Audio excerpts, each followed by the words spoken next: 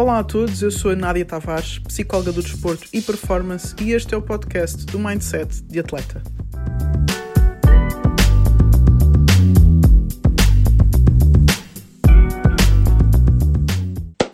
Boa noite, pessoal, sejam bem-vindos ao Sport Talks número 35. Já não aparecíamos aqui há algum tempo em direto, mas aqui estamos de volta. Hoje com um convidado, vamos estar aqui com José Barbosa, jogador de basquete internacional e profissional. Já ganhou vários títulos, base da nossa seleção, e hoje vai estar aqui a falar um bocadinho sobre a sua experiência como atleta de alta competição e de alto rendimento. Nós vamos agora tentar também ir trazendo aqui cada vez mais convidados que sejam atletas.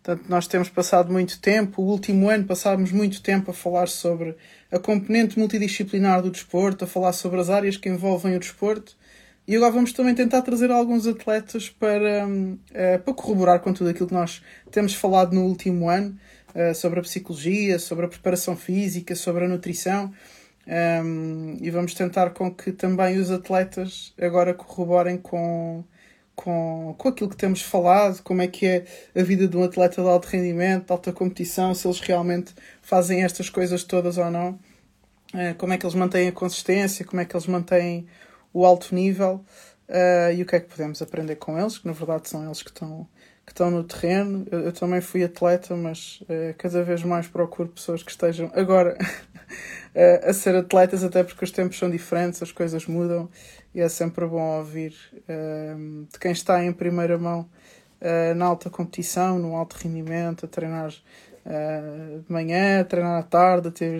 bidiários, se não tem, se não tem. Portanto, é bom entender esta visão da alta competição por quem está nela. O José já está aí, a ver se o consigo adicionar. Vamos ver aqui se ele entra. E já vamos começar aqui a nossa conversa. Vamos estar aqui um bocadinho. Está quase, pessoal. Aí está ele. Olá, Muito boa noite. Está tudo bem? Bem disposto? boa noite, tudo bem? Sim, sim. E por aí também? Sim, também, tudo bem. Então, vamos aqui conversar um bocadinho. Bem, obrigada por teres aceito o convite. Obrigado pelo Fiquei, convite. nada, fiquei muito contente de estar aqui a poder conversar um bocadinho contigo. És um atleta que já começa a ser bastante, que já começa, não, que é muito respeitado no nosso basquete português, que é muito admirado pelo nosso basquete português. Yeah. Também andei a perguntar às pessoas o que é que achavam de ti, e Uh, bate tudo certo, tudo muito positivo, mas gostava agora também que te apresentasse um bocadinho ao pessoal que está a ver.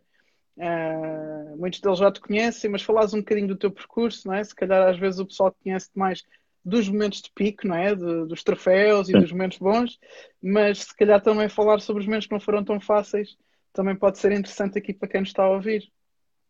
sem dúvida. Então, antes de mais, boa noite. O meu nome é José Barbosa. Para quem não sabe, eu joguei na Oliveirense os últimos 5 anos. Sou natural de Oliveira das Meias, portanto, eu comecei a jogar na Oliveirense também com 8 anos. Joguei dos 8 aos Uau. 18, na formação fiz na Oliveira das Meias. Depois, no meu primeiro ano sénior, fui para o Alvarense, que é rival aqui do lado. Estive no Alvarense desde os 18 até aos 26 e então voltei depois, aos 26 anos, voltei para Oliveira das Mães e então estou cá desde esse dia. E, portanto, a minha vida tem sido feita por cá pelo norte.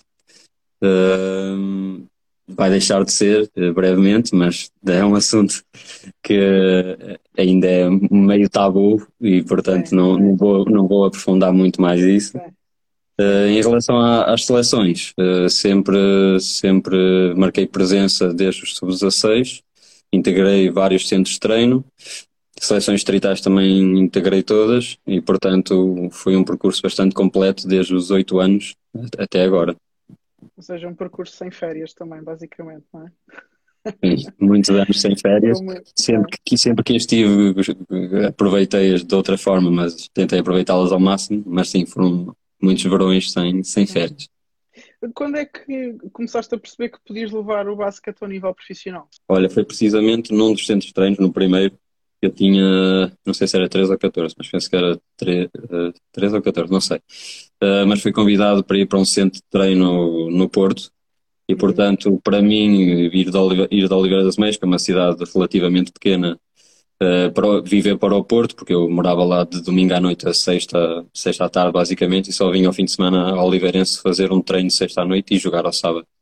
E, portanto, aquilo acabou por se tornar tão sério e os treinos eram tão intensos e era uma carga horária enorme, ou seja, aquilo passou quase a um nível profissional, ainda com 14 anos, e comecei a perceber-me que se calhar até gostava mesmo dessa exigência e da adrenalina que aquilo provocava, dos convívios, dos conhecimentos que dava, das experiências principalmente no estrangeiro, e comecei a achar que se calhar iria ter vontade e capacidade para fazer carreira no basquetebol, e aos poucos e poucos não foi assim tão linear até iniciar a carreira profissional, porque depois houve ali um ano pelo meio, entre os 14 e os 18, que foi quando eu iniciei a carreira profissional, que me deu ali uma ligeira vontade de desistir da modalidade, mas foi apenas um percalço que ultrapassei bem e com sorte também,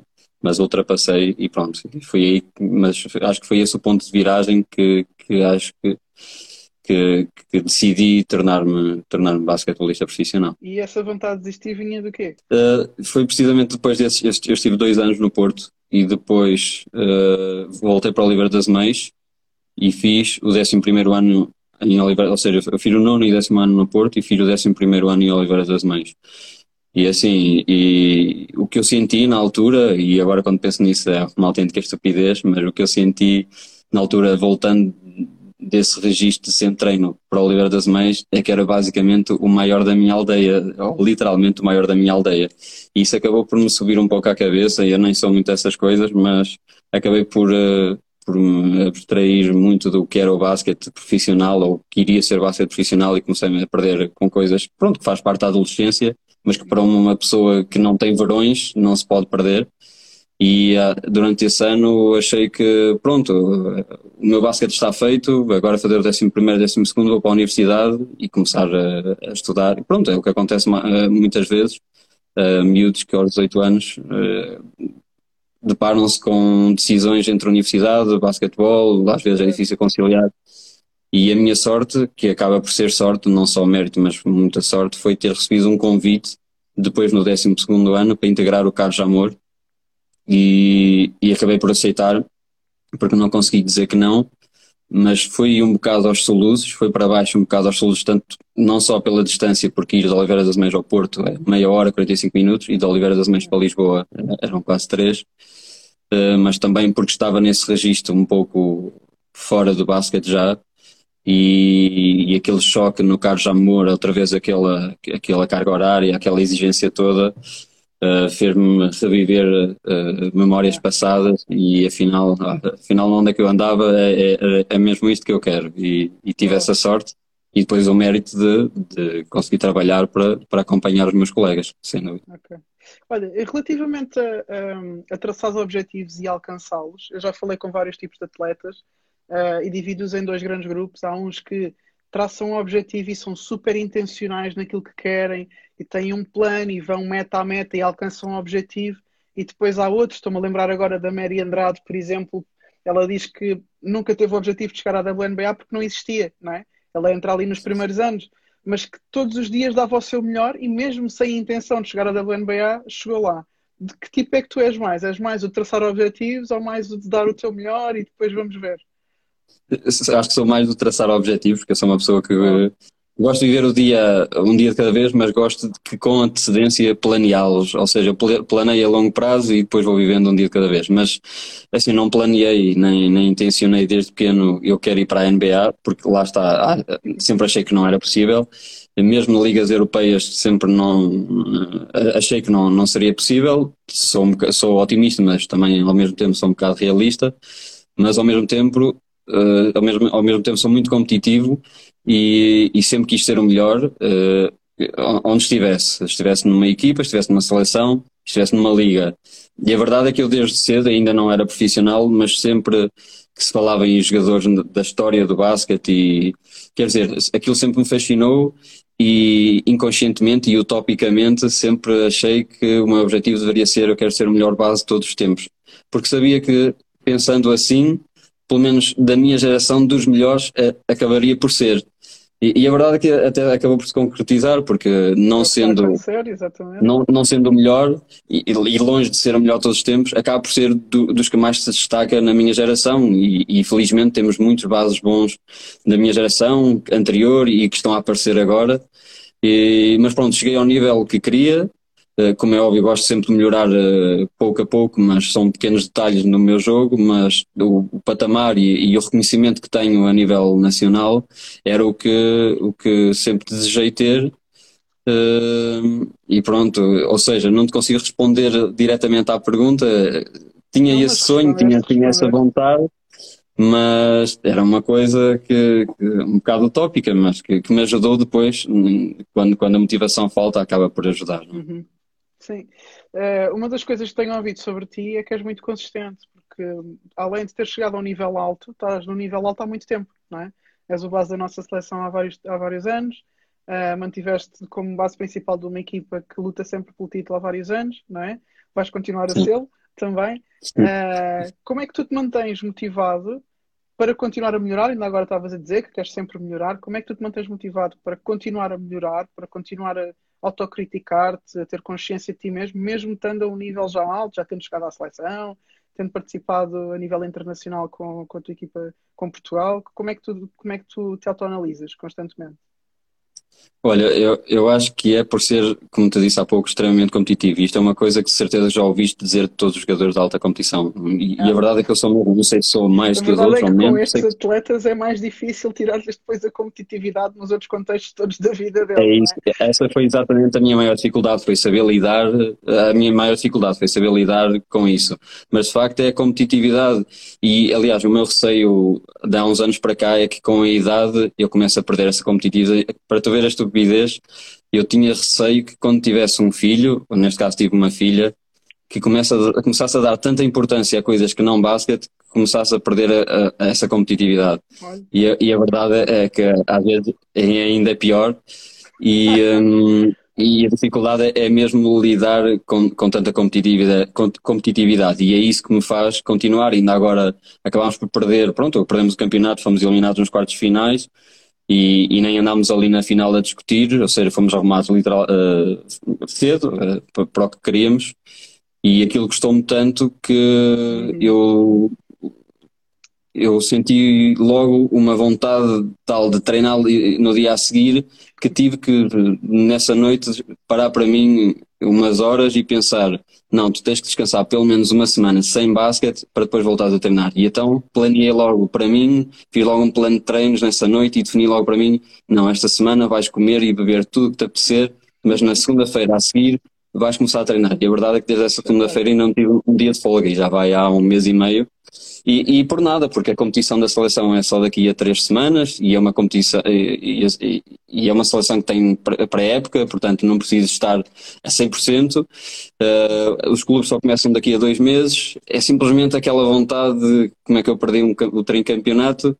Quero melhorar, tenho que melhorar em alguma coisa. E a verdade é que tenho ido ao ginásio todos os dias e agora tenho feito trabalho de campo também. E estás a ver, mas pura e simplesmente pela competitividade de ter perdido e querer voltar a ganhar. E basicamente tem sido isto a minha vida desde pequeno. Eu tenho um irmão com quem disputei muitos jogos de tudo, quer de computador, quer de basquete, quer de futebol. E como tu também já de certeza comprovaste com outros jogadores, com irmãos, Sim, é uma sim. competitividade levada ao Pode extremo, crer. mas que nos ajuda mais tarde e pronto, eu sempre vivi nesse mundo da competitividade e para mim é o segredo da consistência, Yeah. tanto durante tantos anos. Sim. Aqui, até falando um bocadinho agora para os atletas mais novos que possam admirar-te, querer chegar ao teu nível, porque muitas vezes eu costumo dizer como psicóloga, pá, é muito mais fácil eu trabalhar com um atleta com excessos, excesso de competitividade, excesso de agressividade, às vezes até com explosões de raiva porque quer ganhar, porque quer roubar a bola. É muito mais fácil moldar um atleta destes, pá, do que um atleta que tem que estar eu a ensinar-lhe como ser competitivo, não é? É muito difícil. Não sei qual é a tua opinião sobre isto. Achas que um atleta que a gente tem que estar a puxar por ele, é possível? É assim, já há casos desses, mas sem dúvida, e concordo plenamente contigo, e recentemente e nos últimos anos, e não só em Ovar, eu quando estive em Ovar também tive muitas pessoas assim, mas sei que a memória das pessoas está mais fresca para os anos que passaram em Oliveira das Mães, e nós estivemos ali, e foi quando eu me deparei, se calhar, com casos extremos do que mencionaste, casos em que tu simplesmente tinhas que pôr travão, nunca terias que pedir. Nunca terias que pedir, olha, dá mais um bocadinho, ou mesmo de manhã, olha, eu sei que é de manhã, mas vê lá se treinas um bocado. Antes pelo contrário, e de facto houve pessoas, não vale a pena estar a mencionar nomes, e provavelmente já toda a gente sabe quem estou a falar, e tu também sabes, mas houve pessoas aqui em Oliveira que me mostraram que de facto, se eu achava que era competitivo, eles mostraram-me o extremo da competitividade, e isso também me ajudou a tentar elevar-me para outro nível, porque nós achamos sempre, ou temos tendência sempre a achar que estamos no topo e felizmente há essas pessoas que aparecem para nos mostrar que o topo está bem longe, e mais uma razão para eu querer sempre mais e mais, para também chegar ao nível deles. E sem dúvida que há pessoas, pelo contrário, que é preciso estar a exigir competitividade deles que chegam ao sucesso, de certeza que há casos desses, mas é muito mais fácil quando a competitividade é em excesso, sem dúvida alguma. Bem Deus. E se calhar um desses casos em que te deparas com um nível muito superior é quando jogas a nível internacional. Eu tenho muito na minha memória sentir-me melhor porque fui à seleção nacional e depois chegar a um europeu e querer desistir da vida. Não sei como é que foram os teus primeiros contactos com os jogos internacionais e como é que continuam a ser, porque eu acho que é sempre um ponto de contacto que nos dá alguma humildade. Não sei, o que é que tu achas?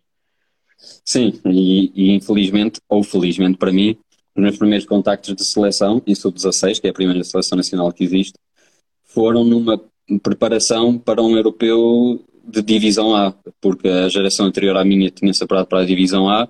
Eu não sei se não foi um apuramento inédito, mas eu também não quero afirmar porque posso estar errado, mas de facto nós andávamos a preparar para uma divisão A e portanto para a primeira experiência eu ter que jogar logo um jogo de treino contra uma Espanha do Ricky Rubio, ou pronto, outros nomes que se calhar neste momento nem estão no top de basquete, mas ou seja, não eram seleções quaisquer, era uma Espanha que depois acabou por ser campeã da Europa na altura. E, portanto, para além de ser um primeiro impacto difícil, ainda por cima tinham que nos dificultar a vida a esse ponto. E a maior diferença que se sente é a intensidade, pronto, é a intensidade dentro dessa competitividade. De facto, nós, a nível técnico, até podemos ser iguais ou próximos deles, mas a intensidade faz toda a diferença.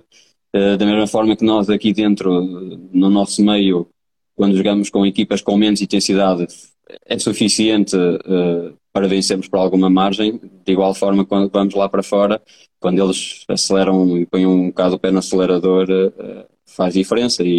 E ao longo dos anos, os jogadores portugueses foram percebendo que só aumentando esse nível de competitividade e intensidade no treino é que podíamos igualar depois no jogo. Eu acho que esse trabalho tem sido feito, não só nos séniores, mas principalmente na formação. Tanto é que temos observado melhores resultados a nível de formação, tanto é que os sub-20 acabaram por subir divisão recentemente, Yeah. e aos poucos vamos nos aproximando do resto da Europa, mas realmente quando eu era sub-16 o primeiro impacto foi difícil, decididamente a esse nível. Eu do meu primeiro europeu saí assim. Tinha visto um fantasma. Foi a primeira vez que marquei 0 pontos num jogo. É mesmo realmente esta diferença. E aqui tu estavas a falar de Cheira à uma terra, coisa. exatamente. Foi mesmo uma lição de humildade. Tu estavas aqui a falar da competitividade relativamente aos jogos, como é que eu não ganhei o tricampeonato, como é, né? Muito sobre os resultados, mas depois disseste aqui uma coisa ainda mais importante, que é temos que aumentar a intensidade dos nossos treinos para depois no jogo isso acontecer.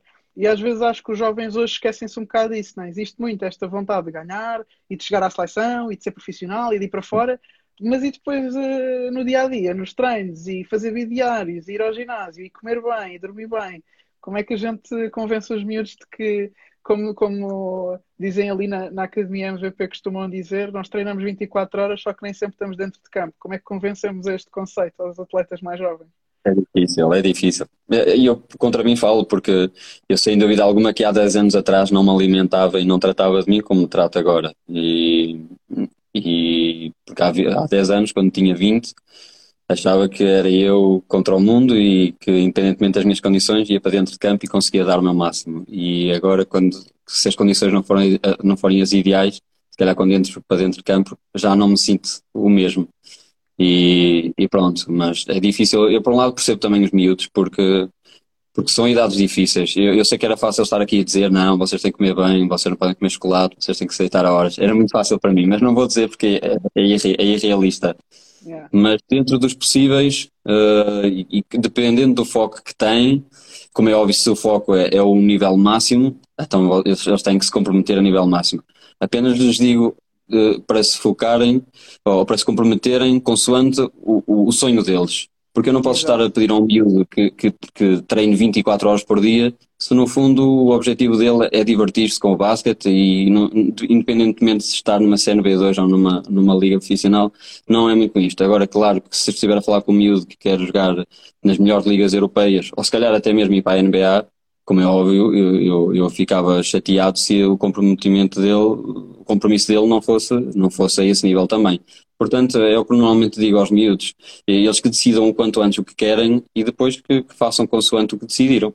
É mais ou menos isso, porque eu estar aqui a dizer Yeah. para se deitar às 9h30 da noite, entra por um ouvido e sai por outro, portanto é como se Sim. não estivesse a falar. Até porque é difícil, não é? Nós estamos num país em que com escola, que acaba tarde, os treinos são tarde, às vezes é difícil, não é? Mas acho que sim que podemos começar a dar mais consciência aos jovens de que tudo o que se faz durante o dia é importante, não é? E foi exatamente o que disseste, eu digo isto muitas vezes aos atletas, se o teu sonho está aqui e o teu processo está aqui, das duas uma, ou sobes o teu processo ou desces o teu sonho. Não Exatamente. podemos é viver assim, senão vais viver em frustração e a enganar-te a tua vida toda e depois a dizer que É nada pior. funciona, quando na verdade é porque estás aqui a ser incoerente, não é? Relativamente ao teu sonho e relativamente ao teu dia a dia. Portanto, acho que é mesmo isso, acho que é viver de acordo com aquilo que eu quero alcançar, não é? E então aqui Sim, um bocadinho sobre ultrapassar momentos difíceis. De certeza que já tiveste momentos sim, difíceis, dúvida, lesões, talvez, não é? No meio de toda esta carreira. sim, Como é sim. que, como é que saímos daí? Felizmente não tive muitas lesões, mas por acaso recentemente, ou cerca de um ano, eu tive um problema de saúde que me surpreendeu de certa forma porque foi uma coisa que me apareceu repentinamente e que me assustou ali um pouco, porque não Claro. sei se a minha vida esteve em perigo, mas de facto aquilo foi mais negro do que eu alguma vez imaginei que fosse ser. E vi-me numa situação em que estava, sei lá, com menos 10 quilos, parado, sem poder jogar, operado de urgência, ou seja, estava numa condição que nunca tinha estado e por muito ou pouco grave que seja, só o facto de ser novo assusta. Por um lado tive a família que acaba sempre por ser o apoio e foi o apoio mais uma vez em momentos difíceis nem que me empurrou para treinar mais. Eu acho que simplificou as coisas e não as agravou e isso acabou por me ajudar, acabou por me acalmar e que me permitiu depois ganhar outra vez motivação para treinar. E de facto tive a sorte, mais uma vez, que apareceu uma pandemia e eu sei que isto parece um bocado Sorte. ridículo de dizer, Sim, sim, sim, sim. porque a pandemia é tudo menos bom, mas a mim foi a melhor coisa que me aconteceu, porque isto aconteceu no início de fevereiro e então eu iria começar a treinar ou a tentar treinar em inícios de março, meios de março. Eu conhecendo-me como conheço, iria retomar mais cedo do que os médicos provavelmente iriam aconselhar e iria fazer um final de época a arrastar-me, porque eu estava de facto com menos 10 quilos, eu já não sou muito pesado, então com menos 10 quilos e principalmente sem massa muscular, iria passar muito mal, ou seja, iria ser um processo de recuperação tudo menos planeado. O que aconteceu foi que a meio de março, quando eu fiz exatamente o meu primeiro treino, surge um confinamento em que eu tive que vir 2 meses, tivemos todos que vir para casa, Yeah. e de facto aí permitiu-me estar em casa e treinar de segunda a domingo todos os dias durante 2 meses, e que me permitiu no final, ou a meio de maio, ou no final de maio, se tivesse que voltar a competir, estava fisicamente apto para competir.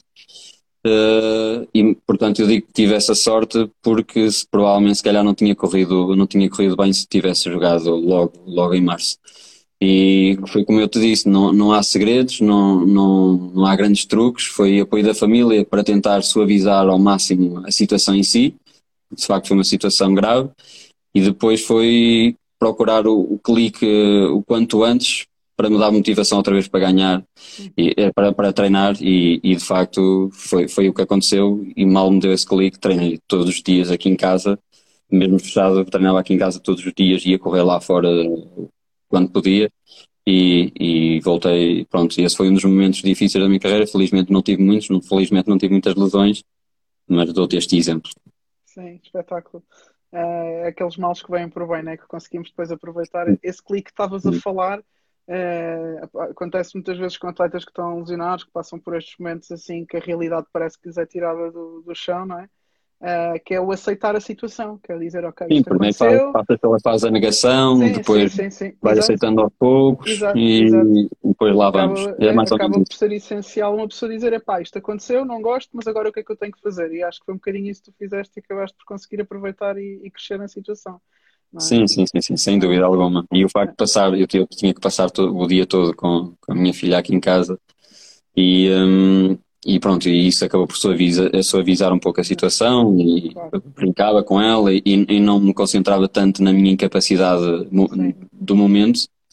E depois dava-me força para que quando realmente parasse para pensar ou tivesse um tempo para mim, para começar a planear futuro, e deixar de pensar no passado. sim, E foi mais sim. ou menos isso que aconteceu. Espetáculo. Mais duas perguntinhas para aqui para terminarmos, já estamos aqui a chegar ao fim da nossa conversa. Podia na boa ficar aqui mais um bocadinho, mas vamos aqui respeitar os Tranquilo, nossos tranquilo. timings. Mas agora tem-se falado muito sobre psicologia do desporto, saúde mental no desporto, mesmo o treino mental para a performance. Acho que o basquete ainda não tem tanto essa cultura, mas já se começa a falar muito, nomeadamente a nível das modalidades individuais, olímpicos. Vai-se falando um bocadinho fora de Portugal também, já bastante. Qual é a tua opinião sobre a importância deste trabalho? Olha, não é por estar a falar contigo, vou dizer que é extremamente Sim, importante, correleito aqui um bocadinho. porque quem me conhece sabe o quanto eu dou importância a esse fator. Não obstante, a minha companheira é psicóloga, e Olha, portanto eu lido com psicologia todos os dias, nem que não seja fixe. para ouvir os casos dela, e porque também faz parte de ser companheiro, não é?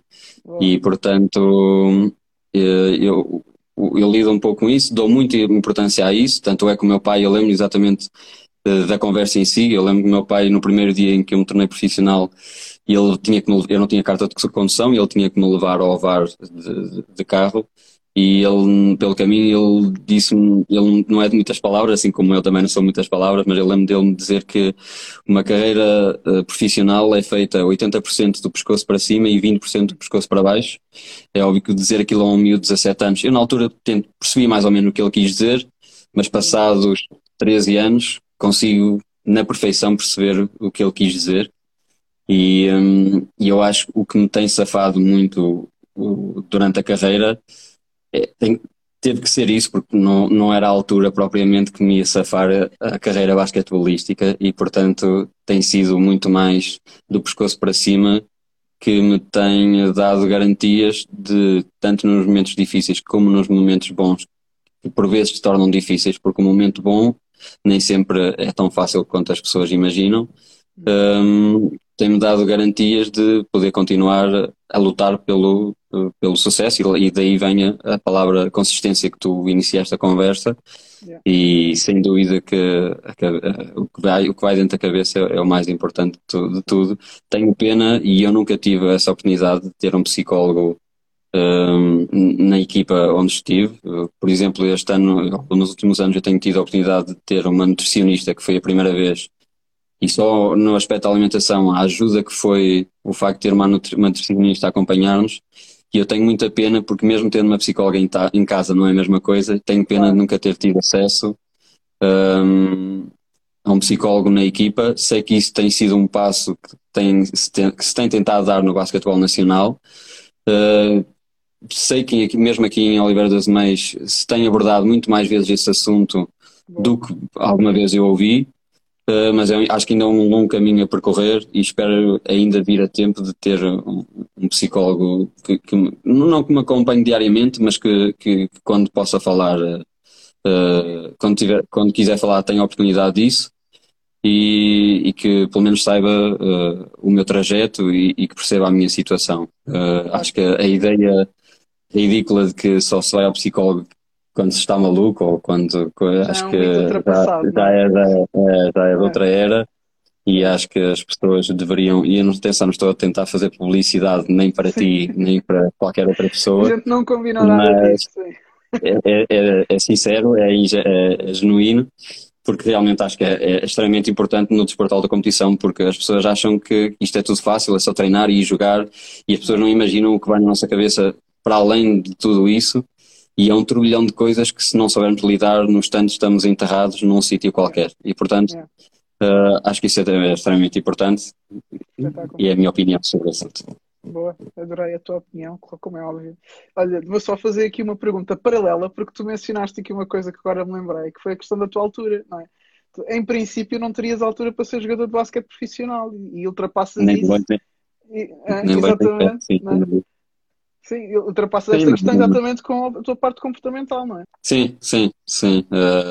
Ou pelo menos tenho sentido que realmente as pessoas quando falam sobre mim ou quando falam comigo mencionam muito essa parte e de facto, fazendo uma retrospectiva da minha carreira, sem dúvida alguma que não foi pela altura que Yeah, tive sucesso, não é? yeah, E eu acho que é por aí, não é porque é como eu sou mesmo e pronto, e acabo por transmitir o que realmente sou depois quando estou com a equipe e quando estou dentro de campo.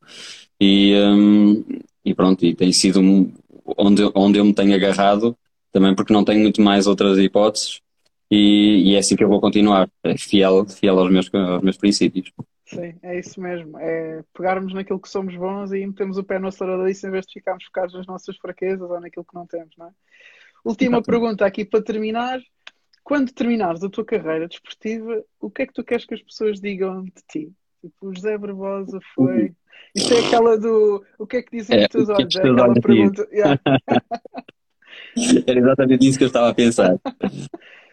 Olha, uma coisa que eu uma vez ouvi e que nem ouvi porque estava a ouvir uma conversa paralela e ouvi por acaso, mas por acaso estava a falar sobre mim, não foi intencional, mas ouvi uma vez uma dupla treinadora a falar que eu acabava por tornar quem me rodeava melhor.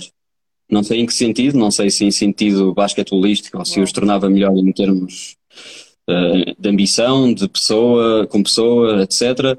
Mas isso na altura ficou-me na cabeça porque realmente eu não sendo um jogador extraordinário, acabo por me ajustar às equipas que sempre tive todos os anos, quer em Ovar, quer aqui em Oliveira, independentemente dos americanos, e a verdade é que a relação que acabo por criar com eles é sempre muito boa e acabo as épocas sempre com fortes ligações, quer com portugueses, quer com estrangeiros e sentir, ou pelo menos se me dissessem que toda a minha vida os jogadores que jogaram comigo se tornaram melhores naquela época porque dividiram o campo comigo, olha que eu ficava extremamente orgulhoso e não precisava que me dissessem mais nada, né? Nem que Ah, tinha sido bom, que tinha sido mau, bastava dizerem espetáculo. que eu torno as pessoas em meu redor melhores que chegam. Portanto, Epá, acho que é a espetáculo. resposta à Daniela Oliveira que tenho para te dar. Espetáculo. Olha, José, espetáculo. Tivemos aqui vários comentários, pá, todos para ti, todos aqui a darem-te força, beijinhos, abraços, olá, grande Zé. Exatamente. Pronto, também para saberes que houve aqui, deves ter visto aqui a interação do Sim, sim, pessoal, sim. todo aqui a cumprimentar-te. Agradecer-te, pá, aqui teres aceito o convite. A gente ainda não se conhece pessoalmente, pelo menos nunca conversámos pessoalmente. Eu já te vi a jogar, já nos cruzámos, já te vi, mas acho que, não, acho que nunca falámos pessoalmente. Mas Não, aceitaste logo o convite. Pá, obrigada pela conversa, pela abertura, pela vontade que tiveste. Obrigado a todos que estiveram aí a assistir a esta hora tão tarde. É sempre bom ter aí o pessoal. E olha, espero ver-te em breve e que a gente se cruze e possa conversar mais um bocadinho. Obrigado e até a próxima. obrigado. Não, deixa-me agradecer também, obrigado pelo convite. Eu realmente nunca tínhamos falado, mas eu já já te conhecia a ti enquanto jogador e já conhecia também o teu trabalho e onde trabalhavas inclusive e o que fazias. E de facto, infelizmente nunca tínhamos tido a oportunidade de falar, mas agradeço-te mais uma vez pelo convite e espero mais tarde virmos a falar sobre não só estes assuntos, mas também outros.